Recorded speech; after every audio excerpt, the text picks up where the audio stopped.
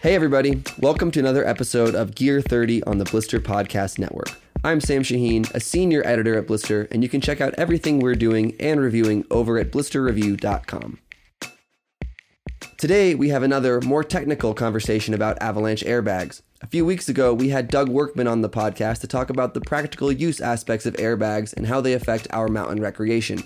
It's a good conversation, and I encourage you to check it out if you haven't already. But this week, we're getting a little more in the weeds with airbag technology. I talked with Black Diamond's Director of Design Engineering, Pete Gompert, about their expansive airbag line for 1920 and each of the major airbag technologies on the market right now, and the surprising fact that Black Diamond is currently using all of them. So, let's get to it. Well, today I am talking with Black Diamond's Pete Gompert. How are you doing today, Pete? I'm doing great. How are you? Excellent. It's a little rainy here in Colorado today, but it looks like it's going to be turning to snow real soon, so pretty psyched. Cool. Not done yet. Man, not this winter. So to start off, can you give a little bit on your background and your history at Black Diamond? I started at BD almost 12 years ago now, I think. Before that, I worked in aerospace and automotive, fixing airplanes and working on airbags, actually. And got a chance to work at BD, was designing skis in my garage, and kind of one thing led to another. I finally talked him into a job and kind of been here ever since. So your current role is the Director of Design Engineering, correct? That's right. Yeah, I manage all of the mechanical engineers who are doing design work. So I think BD's in some like 30 something categories. So we're designing everything from cams and carabiners to skis and airbags and beacons. So we're definitely busy. I still do a lot of design work too. I'm the primary designer on all the airbags and beacons, and also I design all the skis. So I'm never bored. That's an unbelievable amount of work. You said airbags, beacons, and the entire ski line? Yeah, and I manage all the engineers. So holy crap, man. Living the dream. It doesn't seem like work most days. Hey, there you go. There you go. So I don't know if you heard the podcast, but a few weeks ago we had Doug Workman on. He works with Mammut. He's their safety expert here in North America. And we had a really cool conversation about airbag technology and more specifically kind of how airbags have affected backcountry ski culture and changed the way that people recreate in the mountains. It was really interesting. But given your sort of technical background in airbags, I wanted to talk in this conversation more on the technical and design aspects of this technology that's been so disruptive in the industry. So I think wanted to start a little bit about BD is doing a really unique thing this for next fall, winter, in that you guys have 3 different technologies in your airbag line. And I think we'll dive a bit more in detail into each one of those a little bit later. But first, could you talk about why Black Diamond decided to work with fan, supercapacitor, and canister-based systems for the new line? I think they all bring, we'll get into it more in detail later, I'm sure, but I think they all kind of bring their own advantages. And honestly, there's some trade-offs you make too, depending on which one you choose. And we kind of just felt like they each had a good place in the line and they could kind of address a different customer and a different use case. And, the goal is to save as many people as we can. So we figured if the technology's there, we might as well help bring it to market.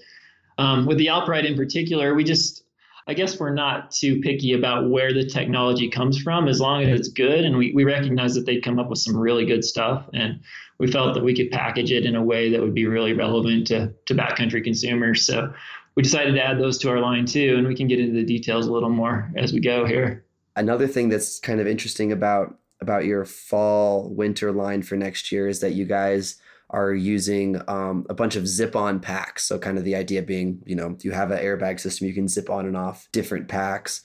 A lot of different manufacturers, or a lot of other manufacturers, are using more removable airbag systems to achieve a similar effect. Can you go a bit into why BD decided to go with zip-on packs rather than a removable system? Sure, yeah. I think when you buy an airbag, especially like the JetForce, is just a pretty expensive investment. And kind of as we were designing JetForce 1 over the years, you're always kind of keeping this list of things you'd do next time if you could. And one of them was, when people buy that expensive of a pack, they were forced to kind of choose one size, right? So either you had to take your big overnighter pack to the resort, or you had to jam too much stuff in when you needed a bigger pack because you just can't afford to own 3 of the things. So what we realized is that people needed multiple ski packs, but the JetForce system in particular it's a pretty complicated system. And if we could put everything on kind of the chassis on the back panel and then allow people to zip on different cargo capacities, they can really kind of have that big expense once and then add on packs later as they needed them. And the other thing that kind of drove us that direction rather than zip on an airbag unit is that the standards these things have to pass are really stringent. And there's actually one where they apply 3 kilonewtons to the airbag and rip it off the back of the pack. And it just turns out it's much easier to make those connections lightweight and durable if they're all kind of sewn in rather than removable, you know what I mean? And so that's kind of what drove us to go that direction. And honestly, it's been super well received with the testers so far because they can just have one pack and zip on whatever they need for their mission and not have to worry about spending the money 3 times, which is great. Yeah, and I mean from the consumer side too, I imagine having spent personally a lot of time taking airbags in and out of backpacks in my life, I imagine the zip-on process is a lot easier. Oh yeah, for sure. For ours, we call them booster packs, but the zipper that holds the booster on is actually the main cargo zipper too. So you basically just keep zipping it on around and zip the whole pack off. If you're really tech, you can leave a shovel and probe in all of your boosters and just zip the unit on for whatever you're going to do that day. So you can have a really quick change. Once you're good at it, it takes about 30 seconds or less to switch.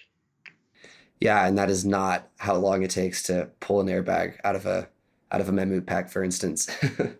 Well, and the other thing we came up with is we really didn't want customers to have to worry about if they did it right. You know, if you're relying on this thing to save your life, you don't want to have any question in your mind about whether you fasten that fastener right or whatever. We just wanted people to know that the airbag system was almost separate from the cargo system so that they didn't have to worry about the airbag. That's another reason why on JetForce, we designed it so that you don't have to fold the airbag at all. There's no special folding technique or anything like that. You just stuff it in because we didn't want people to have to worry about that. It's how you pack your parachute shouldn't matter. That was kind of our design philosophy for JetForce. Yeah, and I mean, when it comes to safety equipment, I think the simpler that it can be made, the better in almost all situations. Yeah, for sure. So for your supercapacitor and canister airbags, I think you already touched on this. You guys are working with Alpride. Can you guys explain why you chose to go Alpride and the differences between designing a system in-house, like you did with the JetForce, and contracting with another company like you guys are doing with Alpride? Sure. I mean, JetForce was probably the biggest project that BD has ever taken on, going from electronics. Peeps did most of that work for us, and batteries and fans and all the hard parts we had to tool up. It's just a really big project, and we saw the Alpride stuff out there, and the capacitors are pretty intriguing in terms of their capabilities of storing energy. I don't know if your listeners are super familiar with how all that works, but we could get into batteries and capacitors a bit if you want. But basically, a battery is like a big reservoir of power. And what really limits you on a battery is how fast you can suck that power out of them. All these packs have to pass a standard of, they have to go off soaking wet at minus 30 C. And so that's a pretty harsh condition for a battery. And that's one of the reasons the JetForce battery is so big. A lot of people think we just overdid it and had too many deployments, but really the reason we had to have 8 cells in that big battery is so that we could pull enough current out at minus 30 to go off twice, which was the goal. And so that's why the JetForce has such a big battery. With a capacitor, they're not affected by temperature at all. You can pull that power out at the same speed at minus 30 as you can at 50 C. So that's really intriguing. The problem with the capacitors is it won't store energy long term. So you can pump them full, but they'll only store the energy for a couple days max, probably less. But after you have it in there, you can pull that power out as fast as you want. So even at minus 30, Alpride can pull, I think, over 80 amps out of those capacitors to inflate their fan. So whoa. Yeah, it's crazy. The JetForce pulls almost 30 out of the battery. Wow. But yeah, both of those systems, I know JetForce is running at about 85,000 RPM max. So it's really humming, and the Alpride is very close to that too. So anyway, we were looking at what was out there, and the capacitors were super intriguing. Alpride has some really good intellectual property on that too. And so we kind of just made the decision that The JetForce has more features, and it's probably a better pack for most people. If you're looking for like the full meal deal where you want multiple deployments and deflation and refill cycles and booster packs and all that, it's kind of like the every feature you want is on JetForce Pro. Alpride, on the other hand, is a little bit lighter and a little bit cheaper, but still electronic, which means it still has the benefits of being able to travel with it and all that. So we just thought it was a good system, and we felt like we're pretty good at making backpacks. So we decided to build a backpack around their system, and it's actually been a really good partnership so far. It's interesting because having two electronic airbags seems pretty redundant, but once you start parsing out the features of the two, it kind of becomes obvious quick which one the customer is going to gravitate to depending on what features they want. Yeah, so I think because these airbag systems are so complicated and you are running 3 different technologies at Black Diamond, maybe we should talk about each one individually. So let's start with JetForce. Can you talk a bit about, I guess, general pros and cons of a battery fan-based system like JetForce? Yeah, sure. So the JetForce Pro is, as you guys probably know, it's our second iteration of JetForce, and we kind of incorporated everything we learned in the first generation into this one. So it's got a ton of features, and that was kind of our goal, is to make this everything you could possibly want in an airbag. It's got a bigger balloon on it, so it works a little better for inverse segregation reasons. It's rechargeable, so I mean, there's zero cost to practicing with this thing. And that's one of the things you learn with avalanche incidents, is that a lot of people just haven't ever deployed their airbag, or they haven't practiced with it. And so one of the huge advantages of JetForce is that you can practice with it and make sure you know where that handle is and how it works and what to expect. JetForce also has self-diagnosis. So the electronics in this thing are super complicated. And thankfully, our parent company also owns Peeps, so they have all these super smart electrical engineers that work for them, and they did all the electronics design. But it'll tell you if something's wrong, and that's something that you can't get out of a lot of canister-based systems. You don't know if your canisters have leaked or if your trigger isn't assembled right. But with JetForce, it gives you a green light and lets you know you're good to go. Like I said, it has multiple deployments. At room temperature, we usually get over more than 5 deployments out of a battery charge. And we guarantee at least 1, usually 2 at minus 30 C. So that's huge. And then just like JetForce 1, it has all the puncture recovery stuff too. So if you were to get raked through the trees and have some small holes in your bag or something, the JetForce, because it's a battery and we can keep that fan running, it'll reinflate best it can for 3 minutes. And then it's the only one on the market that has deflation, which is pretty cool. So after 3 minutes, because we're required to stay inflated for 3 minutes by the standard, but after 3 minutes, it actually sucks all the air out of the bag. And we've actually buried people to try this, and it works. It makes a little cave if the conditions are right. And there was actually a recent study the University of Utah did showing that it works pretty well too, that sucking the air out of that bag will give you a little air pocket. And then the other thing about JetForce is it's Bluetooth compatible now too. So if you ever need a software update or anything like that, it's the same app you'd use for your Peeps beacon. So you can just log in on your phone. There's a few settings you can change in there, and also update the software if you need to. So that's kind of JetForce in a nutshell. I guess the other thing about it is we just pulled weight out of it everywhere we could. I think we're just under 3 kg now, depending on what booster you have on there, which is quite a bit lighter than JetForce 1. So we're getting down to the point where it's competitive in terms of weight as well. So we're pretty psyched on JetForce.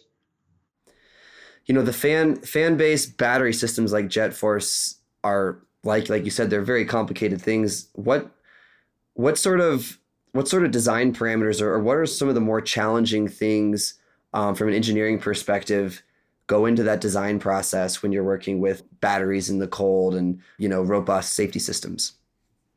Yeah, I don't even know where to start on that one, but I'd say the battery was probably the hardest thing. You definitely hear that if you ask the Peeps guys, but just making anything with a battery work in those temperatures reliably is pretty tough. We actually use a special chemistry in those battery cells that's designed for the cold, and that makes it work really well.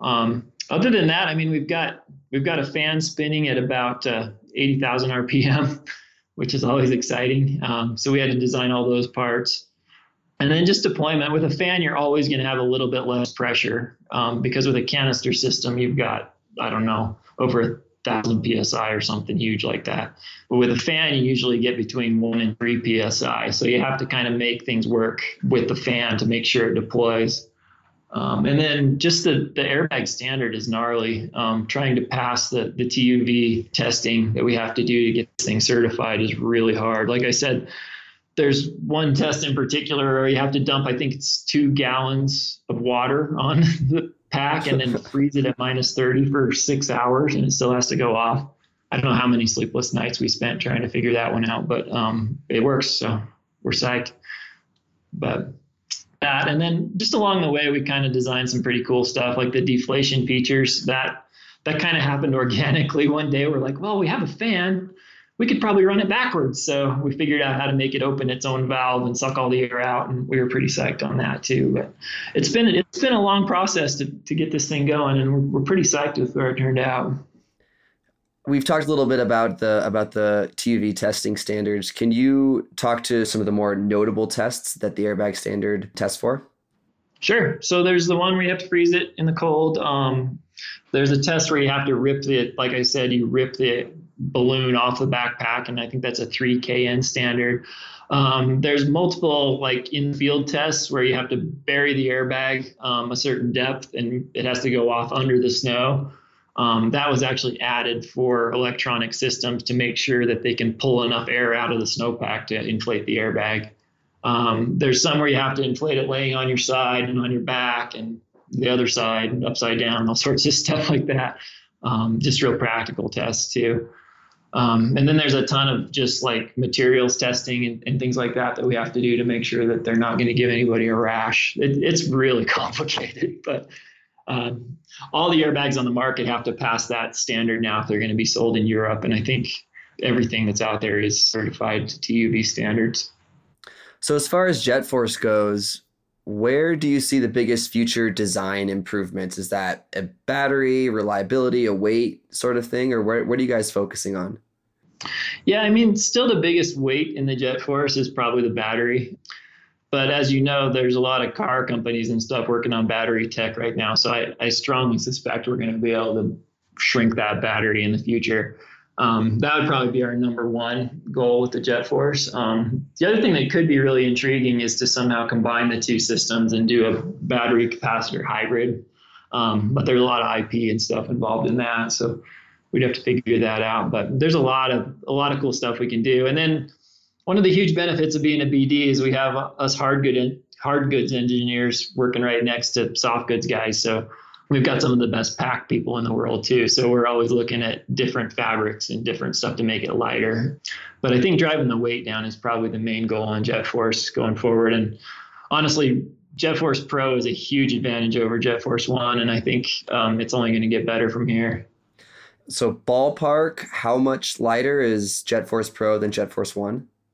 I think JetForce Pro is about 2,950 grams, and I believe JetForce One was over 3,500. So we've lost a solid pound, which is pretty good. Yeah. Let's talk the Alpride E1. So I kind of am a little bit of a tech nerd, so I have to say that supercapacitors really excite me right now in skiing, as they can be a skiing technology, which is pretty wild. I know we touched on it a little bit differently from the practical aspects, but sort of on the technical side, can you explain sort of what a supercapacitor is, how it's built, and how that's different from, a traditional battery that we're all rather familiar with? For sure. Like I said, a capacitor is just like a temporary storage device for power. So it'll hold power, it'll hold a lot of power, but it won't hold it for very long. So basically, it's like a big temporary holding tank with a big old valve on the bottom that you can just dump it all at once. So the way the Alpride system works is there's 2 AA batteries. And it kind of blows my mind, but there's enough energy in those 2 AA batteries to blow up an airbag, but you just can't get it all out at once. So what happens is you put those 2 AA batteries in, and they slowly trickle charge those capacitors over about a half hour or so. And they can basically give all their energy to those big capacitors, and then you're ready to go. And those capacitors will hold all the energy for the whole ski day. So once it's charged, it's good to go. And then when you pull the cord, it's got enough juice in those capacitors to just dump it all at mega amperage into that turbine fan. It'll run it for about 5 seconds, and that's it. Then the power's gone. So it's pretty sweet because it's so light. You're really just taking all the energy out of those 2 little batteries and making it so you can use it all right now. And so that's kind of the gist of how the capacitors work. The difference between the Alpride fan and the JetForce Pro fan is also pretty interesting because JetForce actually uses a linear fan, just like a standard propeller, it looks like. And so for JetForce, the main advantage to that, we get a little bit lower pressure, but we can run it backwards to deflate. Alpride uses a radial fan that looks more like a turbocharger in a car. So it can actually generate a little bit more pressure. It goes to, I think, about 2 or 3 PSI, where JetForce is about 1.5. Both are good enough to blow up the airbag. Both have valves on them, so they work, but Alpride will generate a little bit more power. Kind of the downside to the capacitor system is it's one and done, right? So once you've blown all the power in those capacitors, you either have to put new AA's in and wait for it to recharge for about a half an hour, which is not a big deal, but it does mean you have to have some way of charging that thing back up. And because you've blown all your power, you can't have the refill cycles and you can't have the deflation that the JetForce has. So is there a way to charge the E1 system without the batteries, like to plug it into at home, for instance? Yeah. Okay. Yep. So you can either use the batteries or you can plug it into a USB at home. And it does the same thing. It just trickle charges those capacitors. So typically the way that you would use it is you charge it up at your house and then put 2 fresh batteries in there. And so if you did need to pull it in the field, that would dump all the power from the USB, and then those 2 batteries would charge it back up in about a half hour, and you'd be good for a second deployment. Great. So charge it at home with 2 fresh AA's. That's essentially 2 deployments in the field. If you don't deploy it, those AA's don't pull any power. You can just use those same batteries until you need to use them. Yep. And it's got a pretty simple system on it too, where you can look through the side of the pack and it's got red, green lights on there. So it tells you when it's charged and ready to go, but you don't get the immediate pull it again kind of thing. So that's just one of the trade-offs, but that system is about, I think, 200 or 300 grams lighter than JetForce Pro. So there's benefits there too. Yeah. One of our other editors actually reviewed that, an E1, a pack with the Alpride E1 system, and he really liked it, but definitely, all these airbags are a little bit complicated. So best to get it real explicit with how exactly they work. Yeah, for sure. We've been using E1 a lot around here too, and people are psyched on it. Most days you're not going to need multiple deployments, hopefully. Hopefully. So it works pretty well. But for like a ski patrol or something like that, you may want the JetForce may be a better option. But I think for most users just touring, the Alpride's a great solution. And it's totally airplane safe too.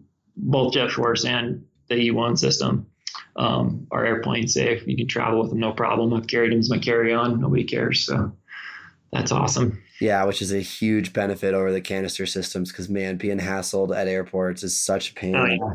And then like I had a canister confiscated when I was in Japan one time, and luckily it was on the way back and I didn't need it. But it's like, man, if I was going to Japan, it could have been really challenging to find that specific canister for that specific system I was using, and that's just a huge headache.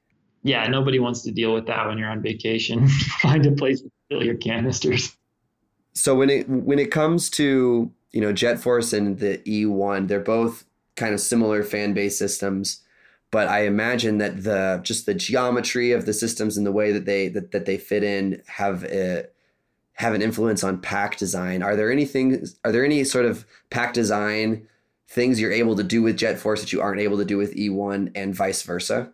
Yeah, for JetForce, I'm obviously way more familiar with that because we designed it. But for JetForce, the second time around for the Pro, we really focused on the packaging of the pack. One of our main design goals was to make this a really good ski pack first.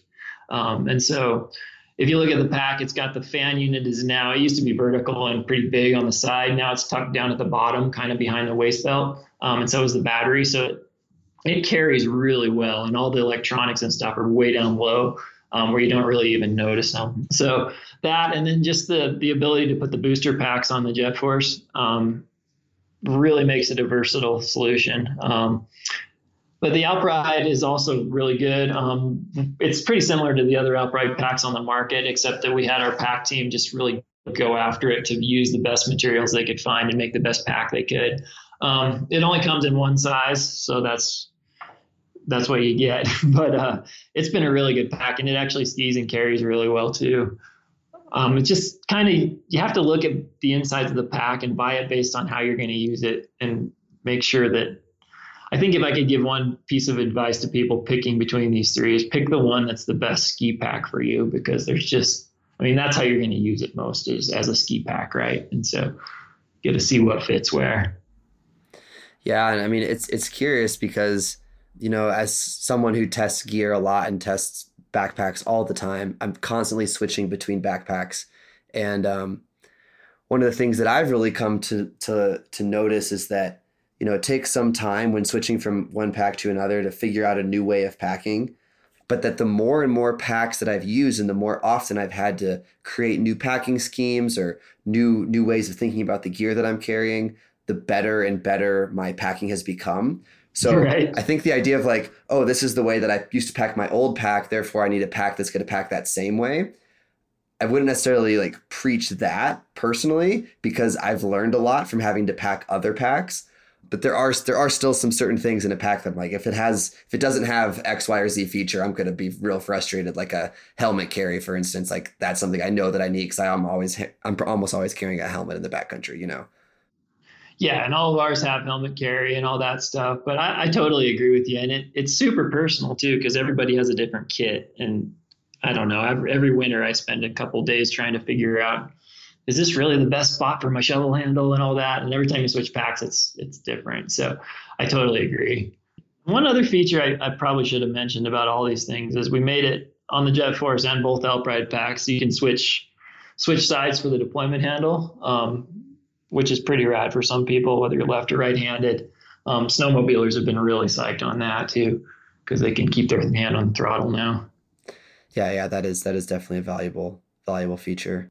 But let's talk a little bit about canister systems. So these have been around obviously the longest, and you guys are using the Alpride canister system. And I personally used that system in the Scott Backcountry Guide Pack and really, really liked it, actually. It's simple, the refills are easy, but with all the tech and all the cool cutting edge stuff you guys are doing with JetForce and with E1, I guess, why are you still using this sort of comparatively basic technology in the canister system? I think we started looking at what we actually use because, I don't know, BD's like home of the Dawn Patrol, right? And we noticed that a lot of our guys weren't actually taking airbags with them, which is kind of crazy because we make airbags. And one of the reasons was just they're still kind of heavy, right? And so we just wanted to make the lightest one we could possibly make. And we started to design it ourselves, actually. And what we came to was that Alpride's system was just totally rad, and we didn't think we could really do a whole lot better than what they'd already done in terms of making the lightest possible airbag out there. So that was really the goal on that project, was to take the Alpride system, which we felt was pretty much optimized in terms of what you could do with a canister system, and put it in the lightest possible pack they could make. So the pack team went nuts on that one, and I think they got the whole system under 2 kilograms. Which if you're counting grams, that's a really light airbag pack. So that was kind of the goal there. And then also we can hit a way lower price point on the canister stuff. That's just kind of the hard reality of things, is that the canister system is just simpler. There are drawbacks, of course. You only get one deployment. Every time you pull the cord, you're gonna have to buy new canisters, all that stuff. But we really think there is a place for that in the people who need to carry an airbag but don't want to carry the extra weight, or maybe can't afford all the bells and whistles of the JetForce. But mostly it was a weight play, because there are a lot of people counting grams these days, and we want them to carry airbags. Sure. I still have backcountry ski partners who are hesitant to get airbags based on the weight, which I find pretty funny when they're lugging up, shifts or kingpins and heavy skis, but to each their own. For sure. I think it's definitely worth the weight, but I don't know. People like to count grams, and that's just what it comes down to. Even if a pack carries really well, people are still going to look at the grams, and it's that guy that's got the Helio bindings and the super light Helio skis and all that. We want him to carry an airbag too because we want to keep him safe. And so I think that pack really fits that niche really well. And I think people are going to be really psyched on the pack itself too, because once again, it's just a really good ski pack. Yeah. And so for all the other engine nerds out there, if you will, I think the way canister-based systems work is really interesting from just a technical perspective. Can you kind of talk through the process by which, the airbag fills in a canister-based system? Sure. So basically, a canister-based system is going to have a can of gas that's super high pressure, but there's actually not enough gas in that cylinder, or in Alpride's case, both cylinders, to fill the airbag, because the airbags are huge. They're 150 liters or something like that. So the way they work, it's kind of like a carburetor on a motorcycle or something, but basically it shoots that high pressure gas past a venturi. And that venturi, because the high pressure gas is flowing so fast past it, it will actually suck in atmospheric air with the high pressure gas. So a huge percentage of the air and the gas that's in an airbag is from the atmosphere still. It's not all from that canister. And then what's really cool about the Alpride system, and another reason that we kind of chose that one, is it uses argon and CO2. CO2 is actually liquid under pressure, and it takes a minute to turn back to gas once you reduce the pressure. And it's especially true at really cold temperatures. So what the argon does, because it doesn't turn to liquid under pressure, even in the cold. So that argon is always ready to go. So it kind of gets the deployment started faster, which is pretty cool too, while the CO2 turns back to gas in the cold. So yeah, it's basically just a Venturi system. You're still pulling in atmospheric air. And so once again, like those burial tests where you have to pull air from the snowpack are still important for a canister system as well, because there's not enough gas in the can. Why is the argon CO2 combo better than just like a compressed air, which a lot of other companies use? It's just that they can use smaller cans mostly. They can really pressurize that argon, and like I said, it doesn't have any tendency to slow it down in the cold. So it was a pretty smart move to use those two systems. And then also because they use those little sealed containers, they're actually approved to fly with most airlines, because they're the same basic geometry, I guess, as the life vests that go under the seat.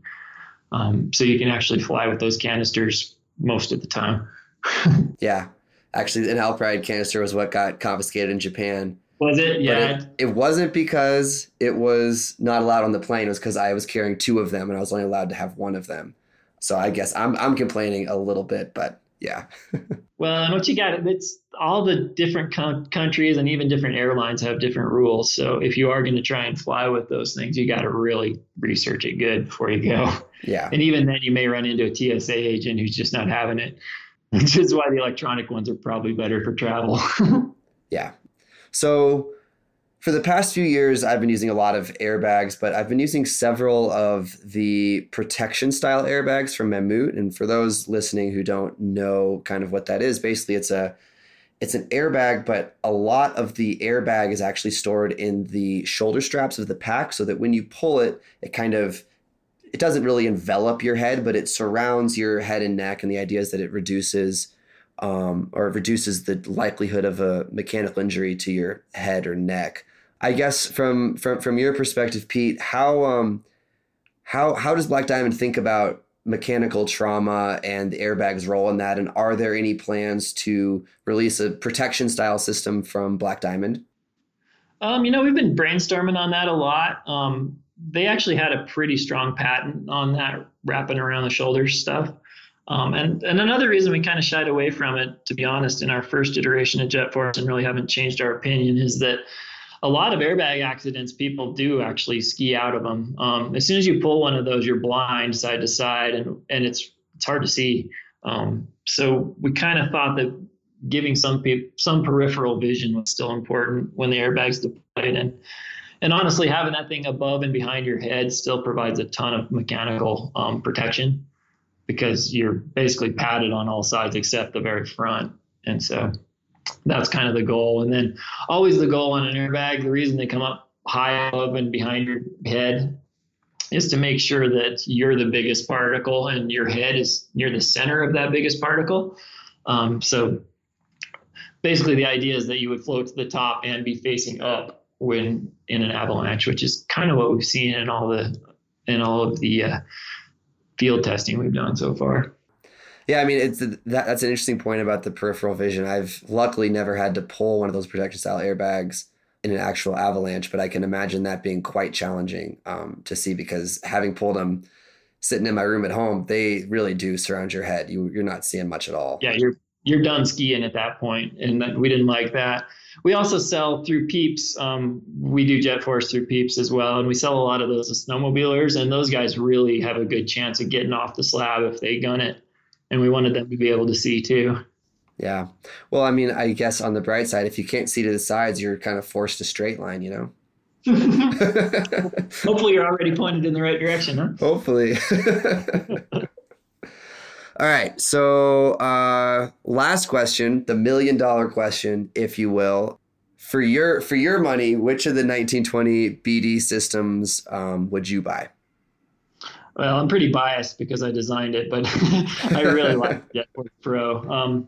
I just think it gives you so many different options. So I think for my everyday pack, especially if I'm skiing at the resort, I'm probably going to go for the Pro. I have actually used it a ton with that smallest booster, and it's like 3 inches thick. It's awesome. You hardly even notice it back there. So definitely for the resort, I'm going with the Pro. If it's for quick early morning dawn patrols, I'd probably go with the UL, to be honest, just because it's light and I want to go fast and get to work on time. The UL is the canister system? Yeah. Yeah. So yeah, that's my personal preference. We do have a lot of people using the super capacitor stuff too, and they love it. So I really don't think you can go wrong. Maybe too many options. I don't know. Cool. Well, yeah, thanks, Pete. That was awesome. I know I had a great time talking to you and I learned a lot. Thanks for taking the time, and enjoy the rest of your day.